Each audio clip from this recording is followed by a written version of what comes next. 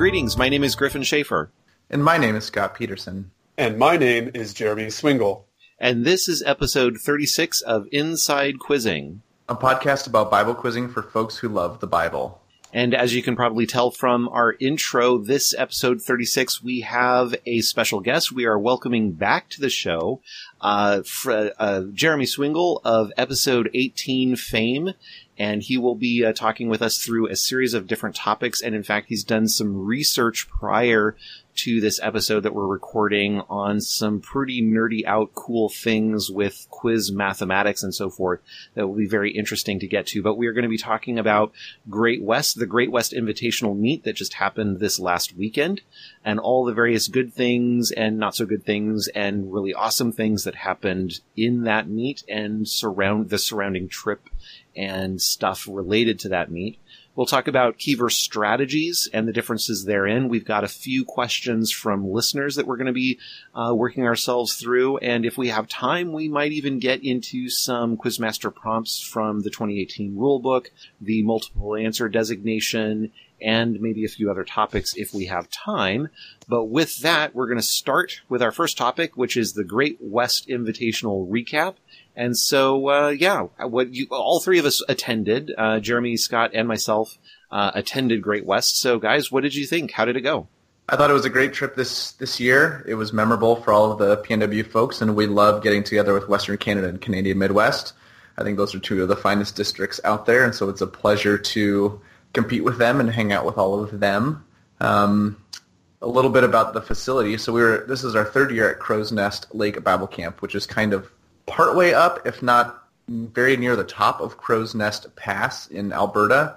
And I love the facility. It allows us to stay on Saturday night at the camp, so it's close enough to home. It's not as far as, say, Calgary or further into Alberta. And there have been some small quibbles about the camp in the past, like they only have bunk beds, no nicer beds. Room 3 was kind of rustic in years past, and Room 1 can get loud since it's the main kind of gathering area for everything. Now, I think all of those three are definitely above the minimum requirements to begin with, and so I was totally fine with them. But all three, I think, were improved for this year. Room 3 was remodeled, so it was a bit nicer.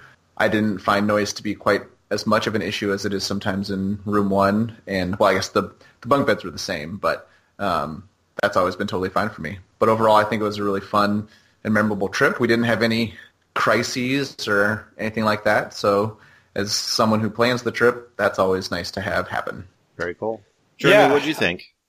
Yeah, I think I would echo everything Scott said. It's always a good time to get together with the two Western Canadian districts. And they have great quizzers and great coaches and officials, and yeah, it's always a good opportunity. I'm really happy that we were able to take so many rookies this year, so many new people to the quizzing beyond just the PNW district to see the greatest quizzers of other districts, and so that's always a good thing. I love seeing.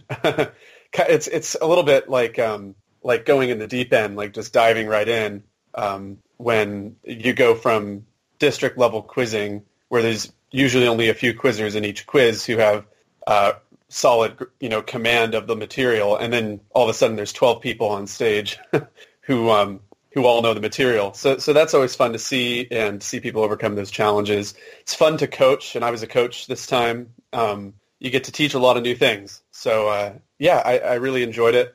I thought the facilities were really good, and again, there's always things you can find to quibble about, but I think it's a great location for all three districts and a good time. The quizzers just had a blast, especially on Saturday night, staying up and playing games and going to bed late with making friends with the other two districts. And yeah, I think it was a successful trip. I had a lot of fun. I know the quizzers had a lot of fun and saw a lot of great quizzing. So that's my recap.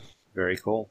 Well, so what did you guys think were some areas where things were specifically pretty good and areas where things could be improved upon for next year? I mean, I suppose I should probably call on myself and go first. I mean, I thought, like you guys were saying, having a way where, having overnight hosting facilities on site was really fantastic because it allowed for, especially Saturday night when quizzing was done, it allowed for the quizzers to hang out together in the main fellowship hall area into the wee early hours of the morning, which of course made them incredibly exhausted the next morning.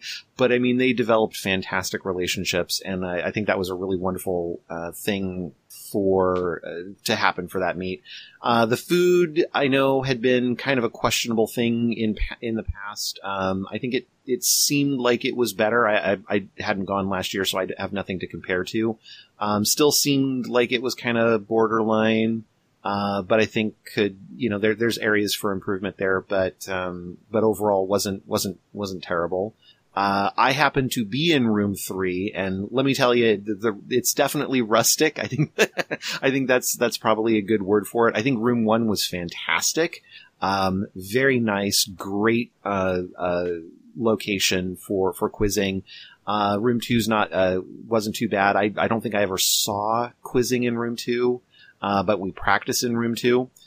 Room 3 was a bit on the echoey side, and the temperature kept fluctuating between very cold and very hot because we had a heater that was sort of it was an overachieving heater, but then the doors would swing open, and no kidding, the temperature would drop by maybe 15 degrees Celsius within the span of just a few seconds, 30, 40 seconds, and I'd go from being kind of hot and needing to fan myself to putting on some layers and wrapping my scarf around my neck and so forth.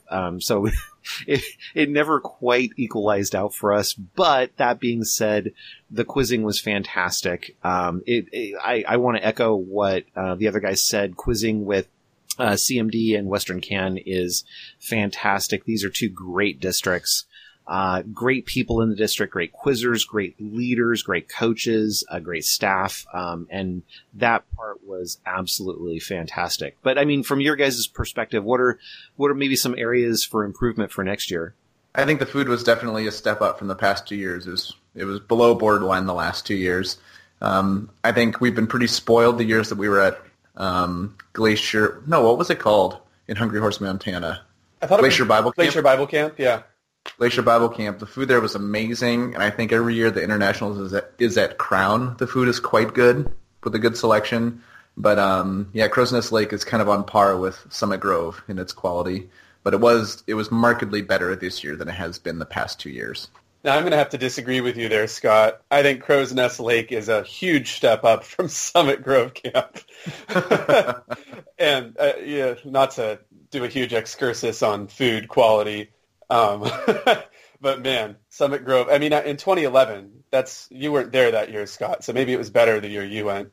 But, I'm not a fan of serving up below-quality food to 60 to 100 youth who are already sleep deprived and trying to compete and use their brains. Yeah, for me, it was less about the taste of the food and more about the sort of the nutritional quality of it. I was remarking in some cases there were meals that were very, very light on protein. And I was kind of thinking to myself, well, this is not going to bode well for, keeping the quizzers focused, and especially when you're fighting off sleep deprivation. I think that area could be improved upon. That being said, nothing was spoiled. Nothing was bad. They did have fresh fruit and vegetables. I think that was great. And there was definitely a variety of food, to some degree of variety in each meal. So I felt like, I've had camp food that's been better. But I don't know that I would overly complain about it, other than to say, maybe some more protein options in all of the meals would have been a good thing. Now, I didn't get to go around to all the quiz rooms and see for myself. I did hear from a few of our quizzers that some of the Quizmaster reading consistency wasn't super awesome. So that was just an anecdote from a few of our quizzers. I didn't recall any other comments on officials. Yeah, I heard that too. I heard that from both P&W people and some non-P&W people about Quizmaster pacing. I think that bothered me less, than maybe the questions themselves. I think there were some good questions here and there, but there were a lot of questions that seemed kind of like what we were talking about in several episodes in the past, questions that were technically valid but bordering on maybe being too clever by half, or just being kind of awkward relative to much better questions that could have been written on the same material. But what did you guys think about those things? Yeah, I think the questions were actually pretty good quality in comparison to some years in the past. It's varied from year to year, but you're always hyper analyzing these questions because quizzers are jumping on like 2-3 syllables. So you're always thinking about every question when you're sitting there coaching. But there were a few that were technically valid, but I didn't think were great. The one that sticks in my mind is the multiple answer, what while the world rejoices, with the answer, you will weep and mourn. And I distinctly remember... And you'll grieve. Oh, sorry. Maybe I'm quoting from the 1984 NIV. But yeah, so that I thought was very tricky question, and also probably better phrased as while the world rejoices what, instead of, just to get a little bit of key material there and quicker and also make more grammatical sense. And then I also, one thing that is a huge pet peeve of mine is finish the verses that begin with Jesus answered. Like, the whole point of the finish this designation is to start it at Jesus' speech, or whoever is speaking, as well as it is written quotes and stuff. But, I just didn't understand. Technically valid, it's not really challengeable. You can't really throw the question out, but I think not good. But I don't know. For the most part, I actually didn't have too much to complain about with any of the quiz mastering or the questions. I thought it was good quality overall. I was in all 3 rooms, unlike you two. I was going around to all 3 rooms. So. And I don't know if this is specific to West Can or if Canadian Midwest would have done this also if they would have hosted, but at least 2 of the answer judges in the rooms were full-time or regular quizmasters within Western Canada. So it's awesome having that level of official, in essence, not in a negative way, but kind of being demoted. They're serving a role that they're overqualified for, but that makes them extremely qualified for it. And I sure benefited from that sort of top-notch answer judging. Yeah, definitely. There were some tough rulings to make, too, especially on chapter-verse reference questions now, since we've had some more recent rule changes on those with like the 50-50 questions and stuff. There were some tough rulings to make, so and I thought mostly the right decisions. I pretty much agreed with them, or agreed with them after giving it some thought. You and I debated one for a while, Scott, and I eventually came to your opinion on it. So, yeah, I also thought what you thought about key verse question types. I was actually quite pleased with the verses that were selected for key verse questions.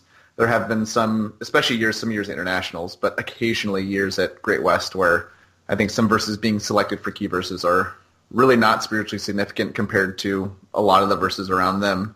But this year, I think the verses being selected were really good. I think there was a pretty small percentage that I personally would quibble over, and that's just me, and I'm sure you would get a similar percentage just because people are different. And so I thought the verse selection was awesome, but I thought the type selection was not very good. We have finished these 2 and finished this the next and finished this for specific reasons. And if you're going to not apply those reasons, then I don't really see the point to even having those question types. And then the other thing that was really kind of jarring for me was there were a lot of situation questions asking about whom and to whom where neither of those things were stated.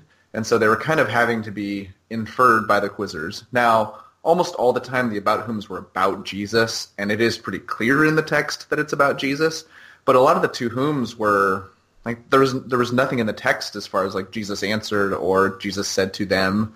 It was just you had to like read back a verse or 2 or 3 in the context to know like who had started this line of thought, and the people now talking were replying to that person. And to me, there's so many good about whoms and to whoms. Maybe not. There's not a ton of good about whoms, but there's enough good ones that I wouldn't reach into this pool because I saw extremely well-prepared situation specialists really struggle on these, I was calling them weakly implied, where they had to kind of, I mean, you could argue they were having to interpret the text, but they were really having to go back multiple verses to find something that was not explicitly stated to answer the situation question. Yeah, I noticed that too. And I think that's really tricky because the rule book does not specify very much about like what needs to be said in order for certain situations to be asked. And there's a lot of circumstances in the Gospels and in Acts where the text will say, Jesus said, blah, blah, blah, blah, blah. But like contextually, it's really obvious that he's speaking to a person, even though the verb that's being used is not like a verb that would necessarily imply that, like replied, asked, answered, retorted, debated with, whatever. And there's no to him or to them. It's just Jesus said. And, some question writers will want to write that as a to whom, even though it doesn't say the to whom. Just they're assuming that it's clear from the context. And it's hard for me to say that those questions are wrong, I suppose, as long as the quizzer can get it. But it isn't the question writing style I use. I typically will only do a to whom if it says replied or answered or to him. The about whom was definitely different than I'm used to. Because off the top of my head, there are only 2 places in John where an about whom is explicitly stated. So there were a lot more about whoms, probably one every other quiz just about that I saw, and that was different. But again, just a difference of question writing style, not like actual invalid questions or even bad questions necessarily.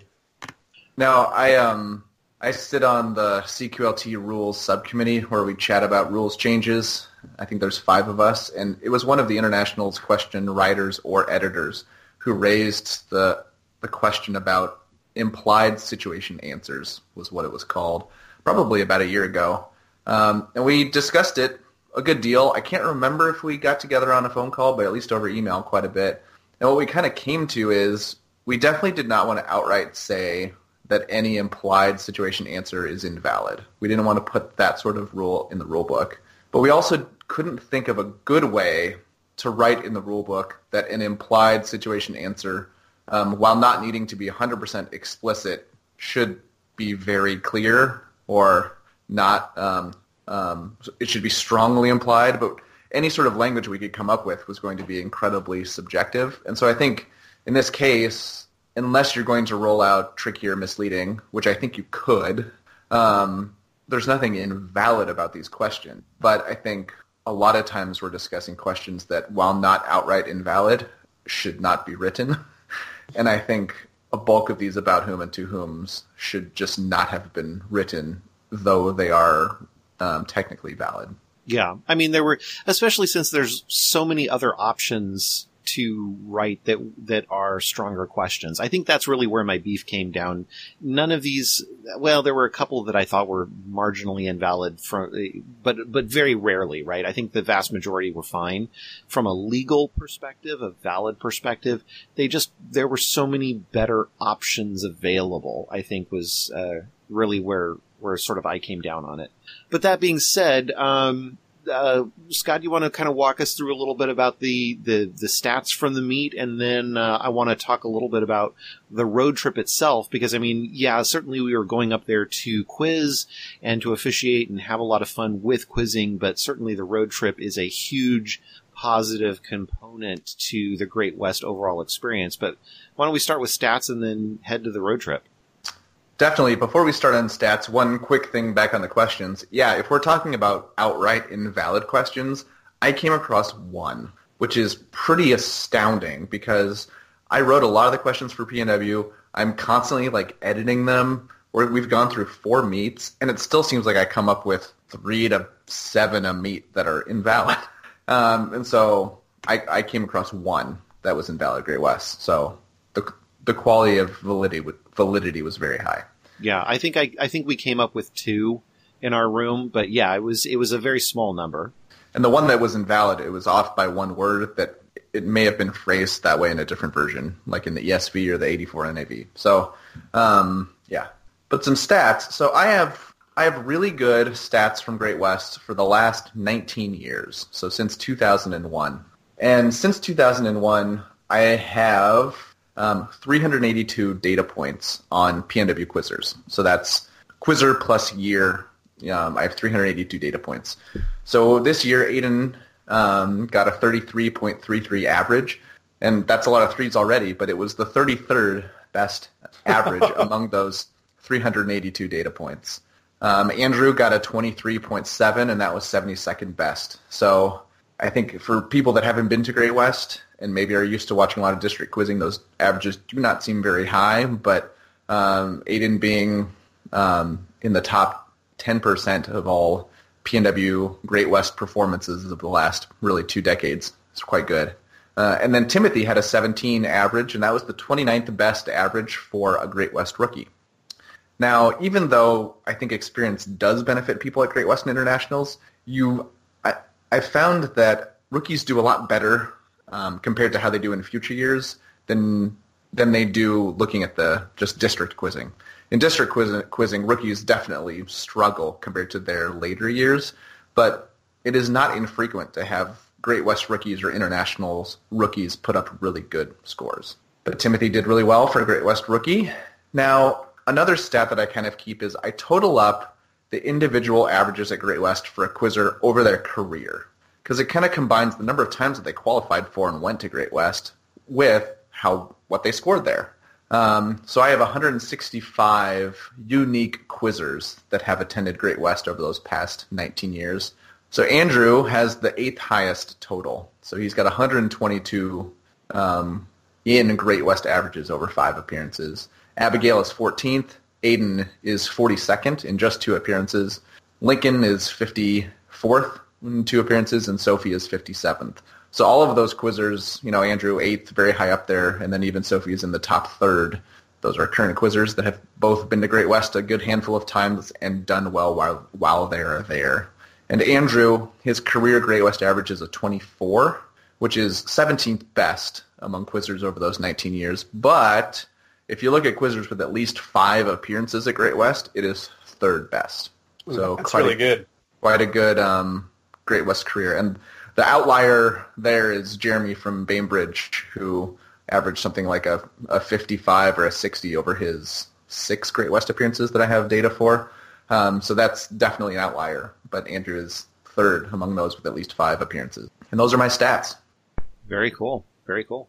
Well, so what about the road trip? We departed. So there were folks who were, the official, I suppose, departure point was Alliance Bible Church in Covington, Washington, but there were teams that departed from much further away than that. We had a team that was departing from Dallas, Oregon. We had a team that was departing from Madras, Oregon. So the Dallas team departed, headed north up on I-5, and then stayed overnight and met us. Or did they stay overnight, the Dallas team? So actually, the 2 quizzers from Christ Central down in Corvallis traveled to Dallas, which was a non-trivial amount of time. And then Dallas came up, 2 quizzers and a coach, picked up a Grays Harbor quizzer on the way, and then stayed in Covington with quizzing families on Wednesday night before we departed.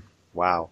And then we had a group coming up from Madras, and they went direct and met us on the road after we had departed ABC. And generally speaking, ABC was sort of our departure point in Covington, Washington. And then from there, headed up to intersect with I-90, and then from there progressed across. I think we stopped at, let's see, what was I know we stopped at Moses Lake for some food, and then wound up eventually in Spokane briefly, and then finally for the night stopping in Coeur d'Alene. We had a great opportunity before we went to the hotel and before dinner to go to this beautiful park right on the water of Coeur d'Alene Lake, and there's sort of a developed area and an undeveloped area, and the kids got to roam around and have a lot of fun. I think there was an impromptu snowball fight that broke out between a few, and that was a lot of fun. But it was just a wonderful bonding experience. Cuddy, of course, spreading her infinite wisdom with van pool organization in terms of like who's in what van at what particular leg and what sort of activities were going to be going on in each particular van for each particular leg, and that was a lot of fun. And then the hotel, Thursday night in Coeur d'Alene was fantastic. They put out a pasta dinner for us that was great, and we had some great fellowship time there. Yeah, one thing I always forget about Cuddy organizing the vans is she takes into account everybody's interests and makes sure she mixes them up between all the vans, depending on how many legs we're going to have for our whole trip. But not only that, she is an active participant in usually at least one van in probably one van at a time, whether it's the mystery van or the encore van. And so it's not just kind of a facilitator role. It's very much an active participant in making sure the road trip is enjoyable and memorable for all the kids. Yes, indeed. She does a great job at it. I was in the Encore van on the way back. Let's see, it would have been Sunday. And let me tell you, so the entire van, this was when we did the girls' van and the boys' van. And the boys' van filled up, so there was an extra seat in the girls' van. And so I was the one exception to the girls' van. I got to ride with the girls for a good chunk of the way back. And they pulled out Encore, and it was the entire van versus Cuddy. And I think Cuddy won. Yeah, she not only is she an active participant, but she's a very good participant as well. I have played Encore against. Sorry, Scott. I just needed to say I've played Encore against Cuddy before, and she is a formidable opponent. She knows just ridiculous amounts of songs. Yeah, formidable opponent. Insurmountable opponent, I think. So this was a van.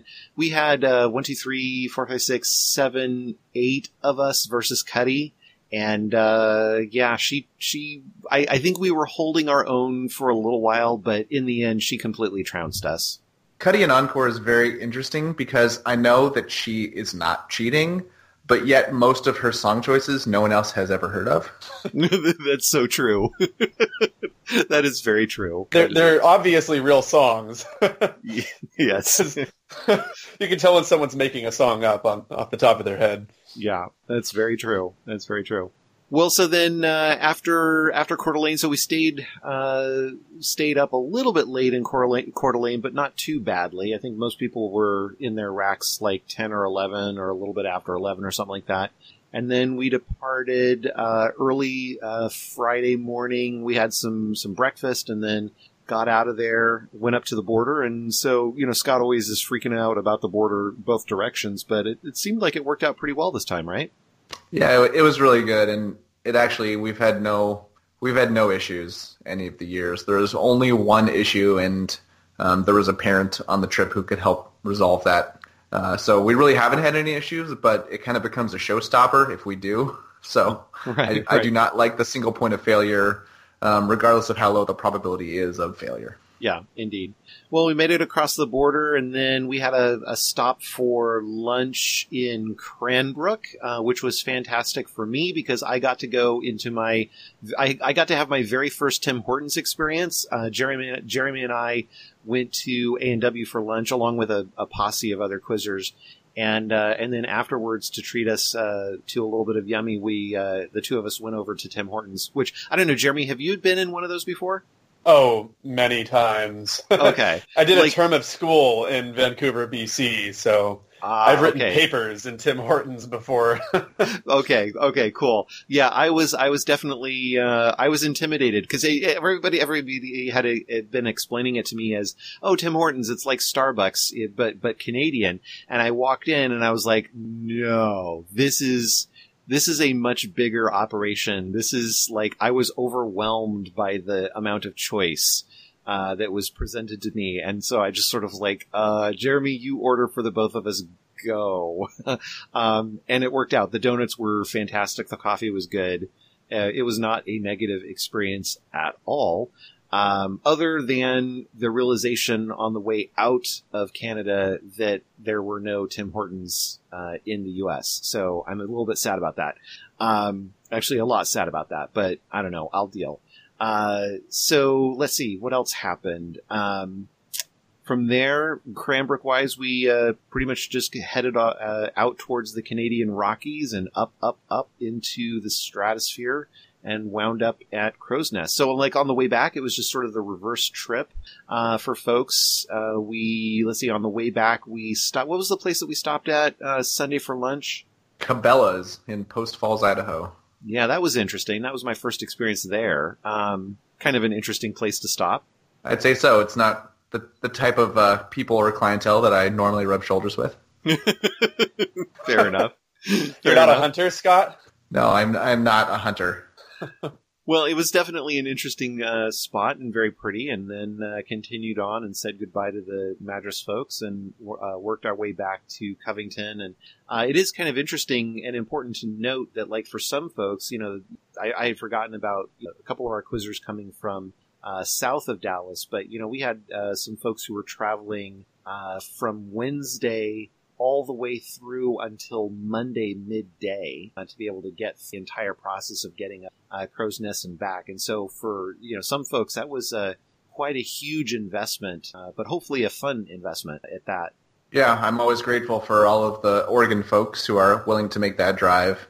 It's awesome to have everyone who qualified, be able to come on the trip and have a great time. Yeah, indeed. Yeah, very long journey over several days, but very worth it in the end. And on that road trip, when everybody was exhausted Sunday and kind of halfway back to our destination, Covington, there was I had mentioned in the girls' van, we played encore with Cuddy and Lost. But in the guys' van, you did something equally interesting, possibly even more interesting. So talk about what you guys did. Yeah, so we have determined what the lowest possible score you could achieve, quote unquote, achieve in a single quiz is. And by you, I mean a team. So the lowest team score. And it was a van full of all of the men on the PNW trip, the last leg of the journey. Cuddy had all the guys together and all the gals together. And it was the very end of the trip, so we were tired, and we decided it would be a good idea to go down that rabbit hole. Now, at first you think that would be not that difficult to figure out. It would probably be something like negative 100, 200, if everybody just keeps jumping and everyone on your team errs. But there's a lot of loopholes that you can exploit to decrease the score further. So, Scott, you might need to help me out with this. You were there.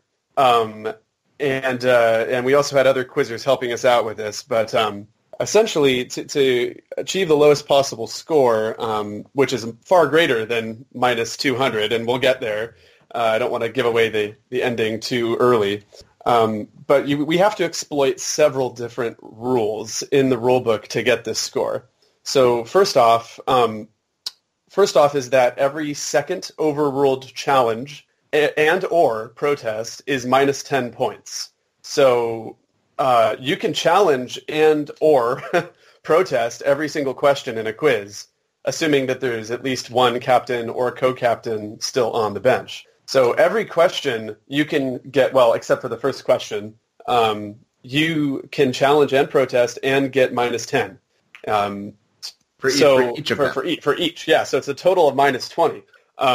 Now, so of course, this is all theoretically, it's all theoretical because in practice, a quizmaster would probably literally refuse to let a team continue if they challenged and protested, the first three questions in a row or whatever.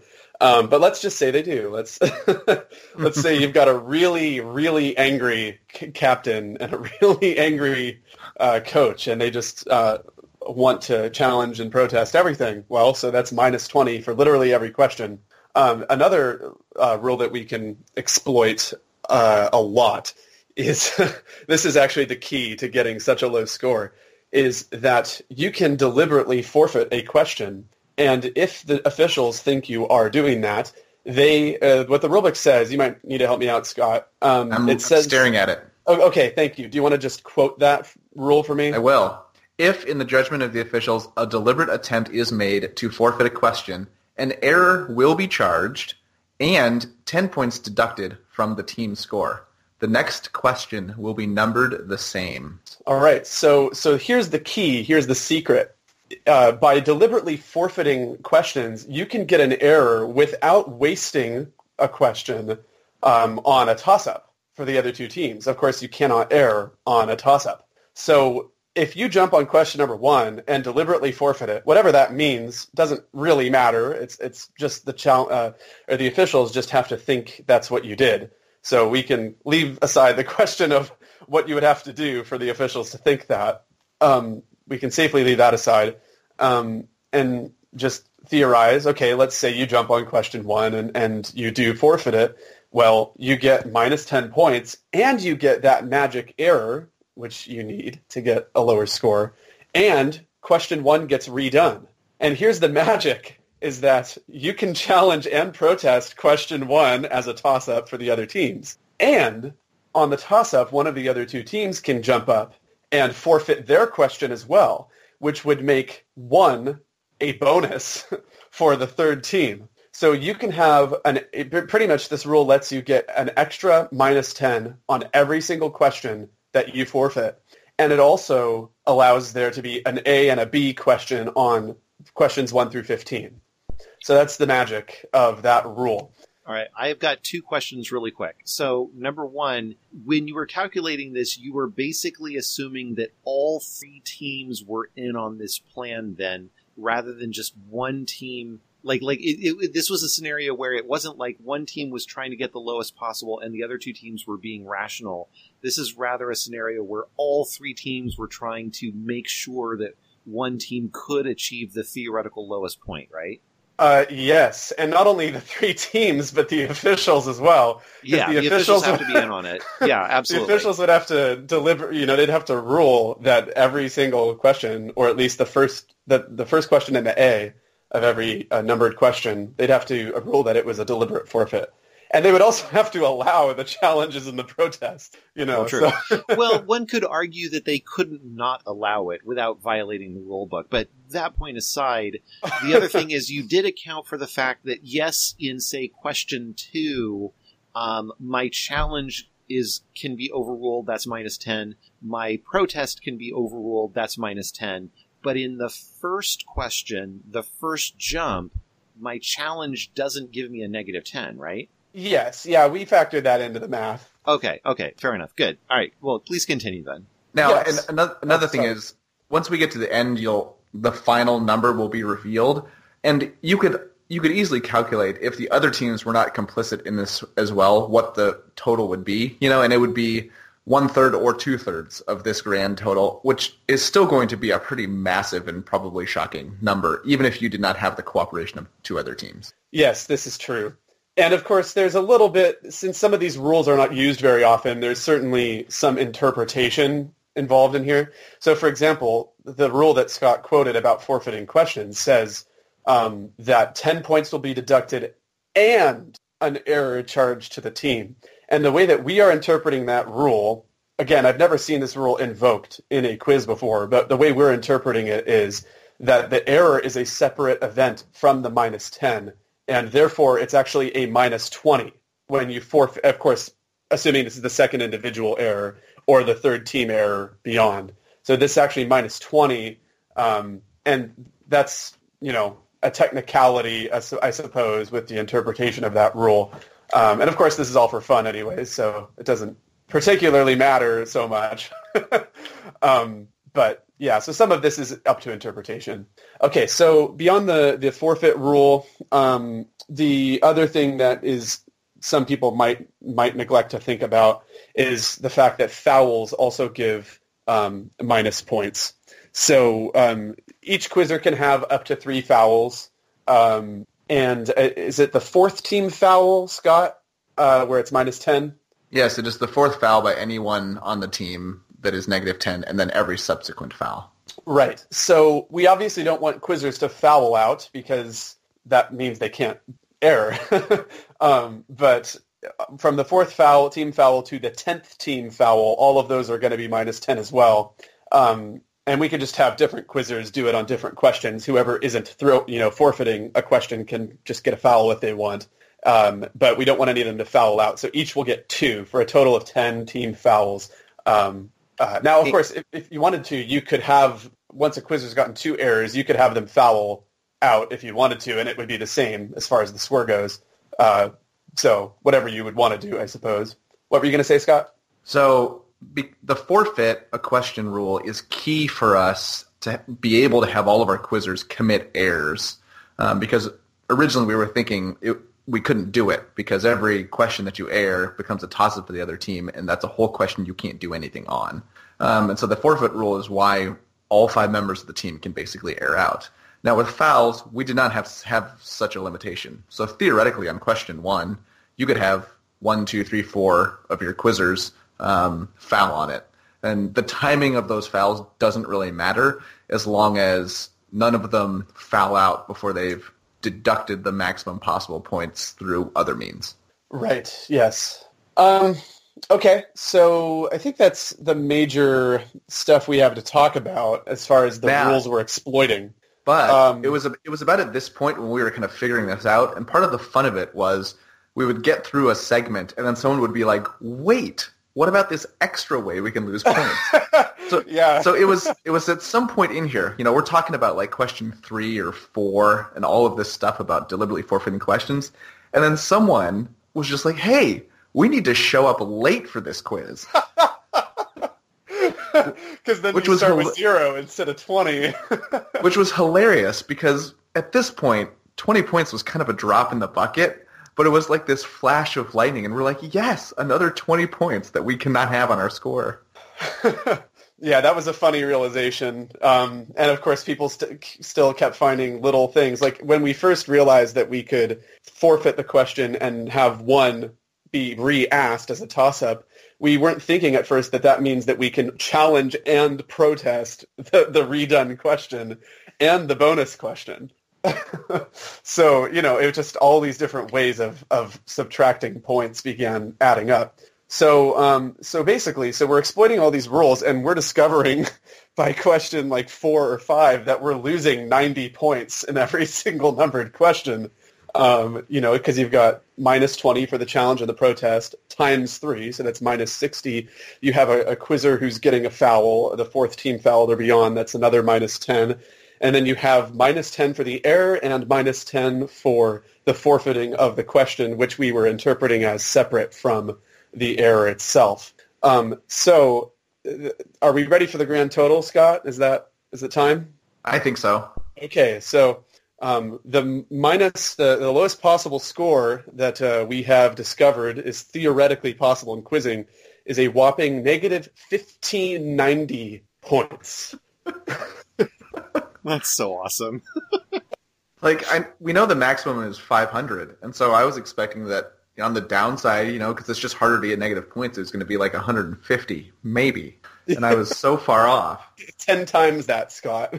It was just ridiculous the way that we were theorizing the end of quiz strategy so that the final quizzer remaining on the team is a captain who can have challenges that are going to be overruled and then go out with either an error or a foul in a blaze of glory, but still leave a 20A and a 20B that the coach is going to dutifully protest and get overruled on. It was beautiful madness. We're also coming up with funny ways that quizzers could foul and stuff like that, That's right, we're making a big story out of it. You didn't assume, okay, they foul. You actually had to come up with a new foul each time, right? We didn't figure out 10 of them, but we were just joking about it. Our test team in our template example was PNW4, so we were coming up with silly ways that Craig Fisher, the coach of that team, could have, spuriously protested, and of course all those people were in the car, so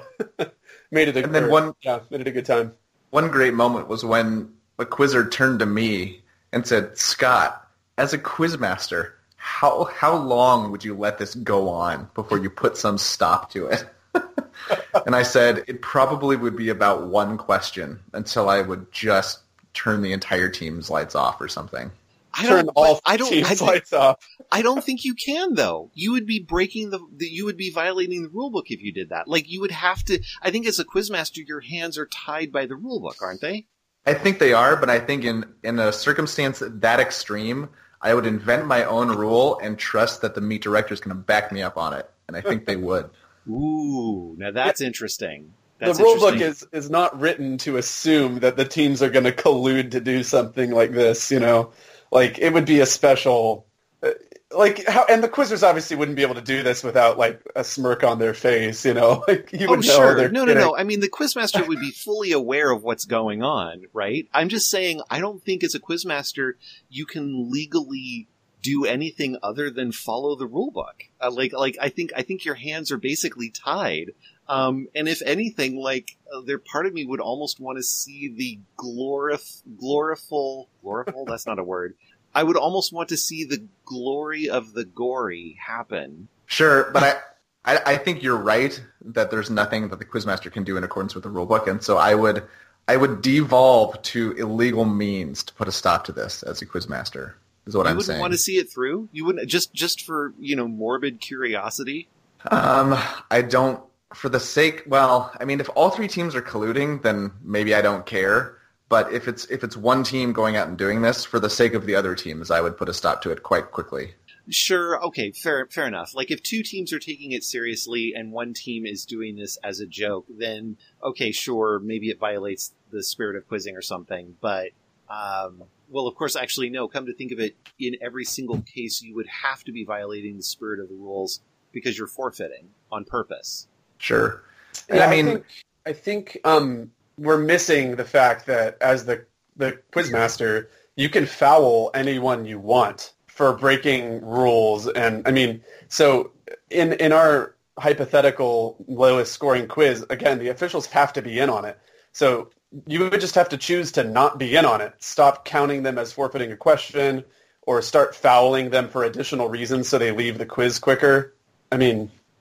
Well, sure, but in our hypothetical, we're talking about three teams that are colluding to do this. And so, I mean, if you've got to that point, I think you've got to assume that the officials are in on it. Like, I think it's an entire room that's colluding to just climb Mount Everest. Or, I guess, fall off of Mount Everest and fall to the bottom. Yeah, visit the underworld, right? Right. I almost want to script this out. Did you script this out? But you have all these notes, right? Well, they're super rough. Yeah, it's just a bunch of E's and F's and a running tally of the score on a spreadsheet. You know what we need to do? So I have a proposal. I think we need to script this out and perform this as a stunt for fun at next year's Great West. It would take like 3 hours. No. You could do it fast. I think you could do it fast, right? Because if somebody jumps intentionally, like you can foul on a jump very easily. It's just a timing thing, right? So if you've got people orchestrating it and who are all in on it, right? Like, you can get the fouls very quickly. You can easily say, I'm forfeiting this question. The quizzer sits down. The quizmaster says, okay, you're forfeiting. I grant you this. Then the coach stands up, says, I protest. I have no valid protest, and sits back down. Okay, that's a -10. Like, I think you could actually fly through this fairly quickly and still actually be completely legitimate to the letter of the law. I think, now that you say it, I think it both can be done pretty quickly, and I think we should do it and have a team from each district represented and play out the theater. So then, but here's the thing. If you have a team from each district, which I think would be fantastic and would be a wonderful, hysterical, I think everybody would completely lose it in the entire room. We would be laughing so hard we would be crying. But then who gets the honor? Which team gets to be the honor of actually being the lowest scoring team? Because, this would be the thing. 2 of the 3 teams will not be the lowest scoring team. I think you draw straws. I mean, as much as I would like to claim it because it was PNW's original idea, I think you draw straws. I don't know. Maybe the first year we do this, maybe PNW should get the honor of being the lowest scoring team. We did come up with this idea. Well, let me heighten the stakes a little bit here. Let's go for the lowest possible cumulative score across all 3 teams. Does someone want to figure out that puzzle? Because that would be pretty fun to go for as well. I wonder it would probably be a very similar strategy to what we're doing already, but probably a few little details would be different.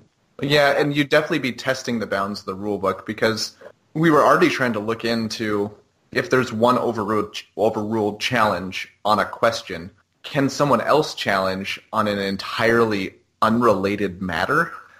Because if so, then you can have 3 overruled challenges and 3 overruled protests on every iteration of the question, or 9 for each numbered question. But I don't know if in practice it is intended that there can be more than one challenge or protest, even on unrelated issues. Yeah, the rubric's a little unclear there.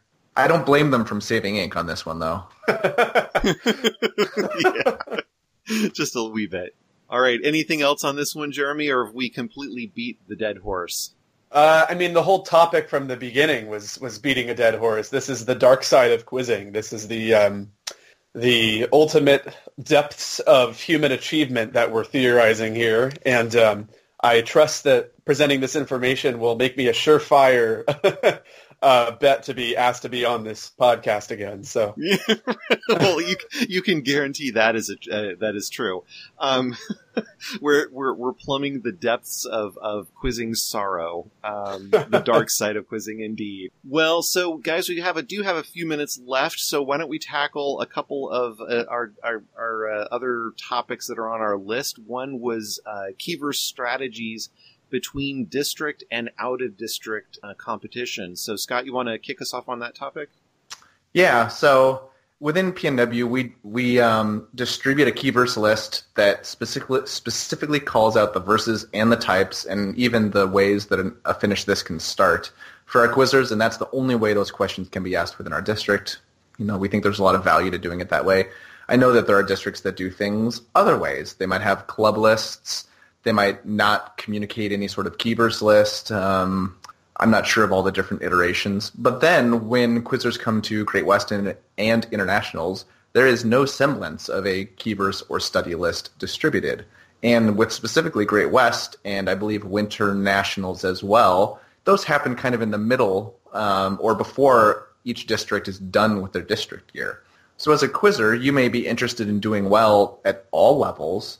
And I know specifically of a quizzer who jumps on a lot of Keyverses in our district, but while they could have done some extra study on an expanded list for Great West, they didn't want to because PNW still has our final meet of the year district champs, which actually constitutes a good 2/5 of our yearly average.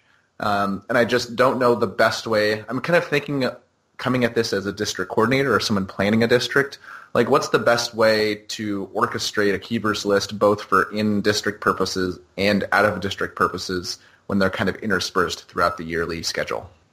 Yeah, it's a tough issue because of the vastly different ways different question writers will write finish the verse questions. As we were talking about earlier with, our pet peeves about the type distributions, you can make a list of all of the finish thises, where I am the way and the truth and the life, all of the ones where Jesus begins talking.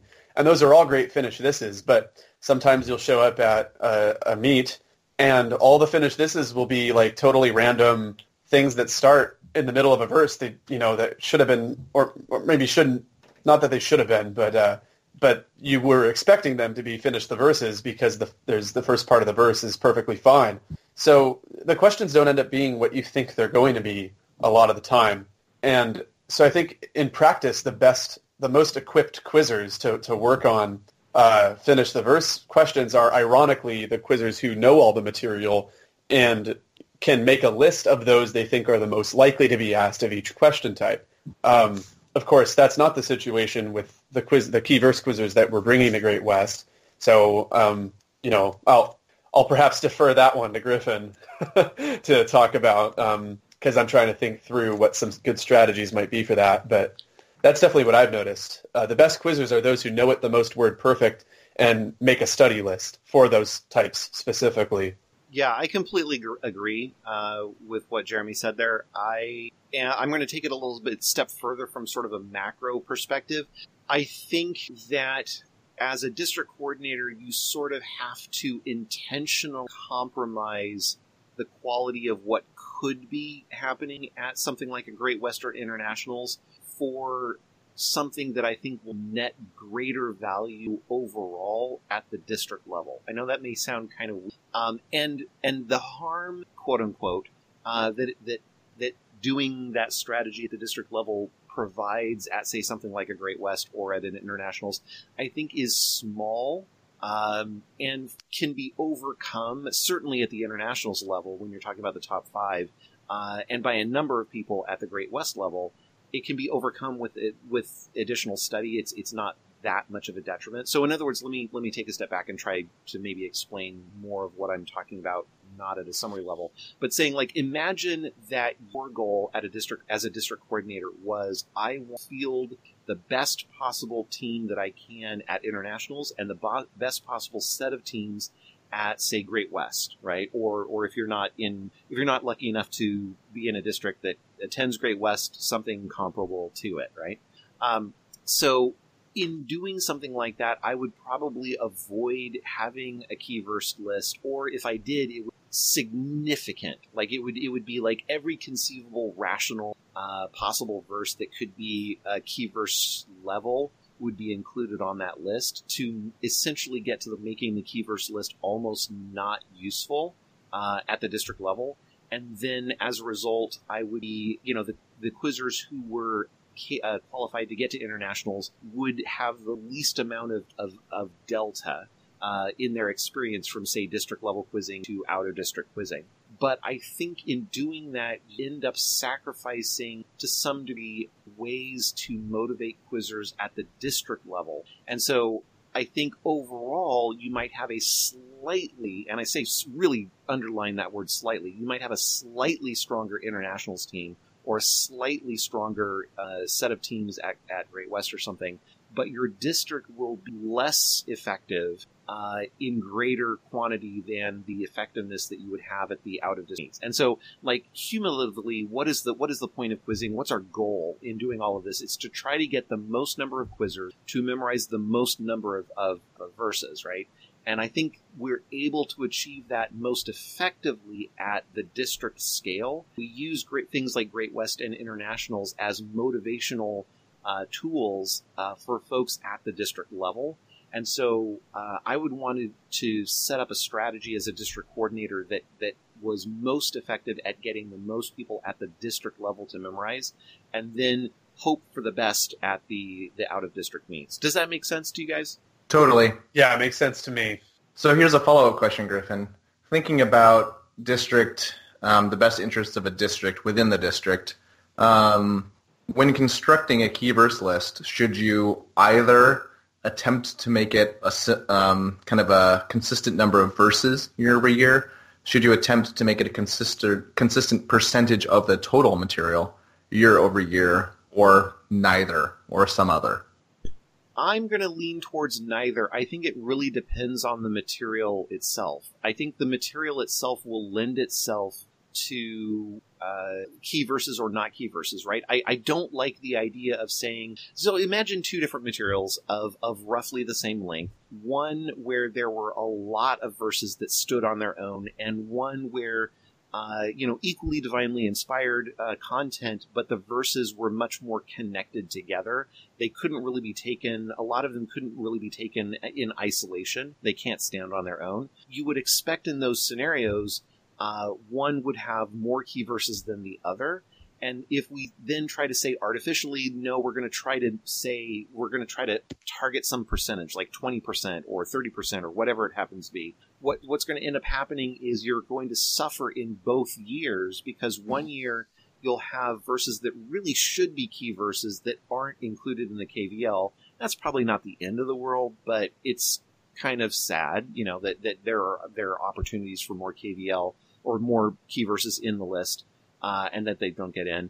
But then the other side of the equation is really bad, where you're taking, you're trying to sort of artificially inflate of the length of a key verse in material that doesn't necessarily support that sort of size of a key verse list, and then you end up with terrible questions that don't make any sense. Yep, I think that makes a lot of sense. Do we have time for two quick listener questions that I think will happen in less than a couple minutes? Yeah, let's go for it. Sure. So this first one is from Aiden. He said, I'm just starting, this is kind of an old question, I think. I'm just starting to write questions on Chapter 15, and I noticed something. The double unique word appears. I'm a little blurry on the technicalities surrounding this, but I'm pretty sure I can write the MA, the multiple answer question, one's what? Is that correct? You want to take this one, Jeremy? Yeah, so the interesting thing about unique words is that, strictly speaking, they don't have to be unique. If they appear multiple times within the same verse, but nowhere else in the material, the rulebook says that still counts as a unique word. So it's actually within a verse that's important. So this means you do run into some weird circumstances where a word that appears multiple times is still a unique word. And in those cases, it is valid to write multiple answers on that. I think probably the best example I can think of is from 2 Peter 2:1. So this material for next year, a little bit of sneak peek, but the unique word false. And the verse reads, there were also false prophets among the people, just as there will be false teachers among you. And the multiple answer, false what, is a very valid and I think a very good multiple answer. I think it's a wonderful multiple answer question. And so now in this case, one's what? What do you know what verse this is, Scott? It's 15:13. Greater love has no one than this, to lay down one's life for one's friends. Okay, yeah. So one's, that's definitely the kind of word that would be a unique word because just of the contraction and all that. Or no, it's not a contraction, it's a possessive, sorry. Yeah, so I would say it's a valid question. I'm going to say it's a bad question just because there's so little information in it. It's just this vague word. So it's a little bit different than false what, whereas with false, like that's kind of a unique idea and concept. One's is a bit of a vague, unique word. It's kind of like till. There's some years where the word till, which is short for until, till is a unique word. And you could write the question till what, but I think it's a bad question. In this case, I would say the same thing. It's valid, but bad.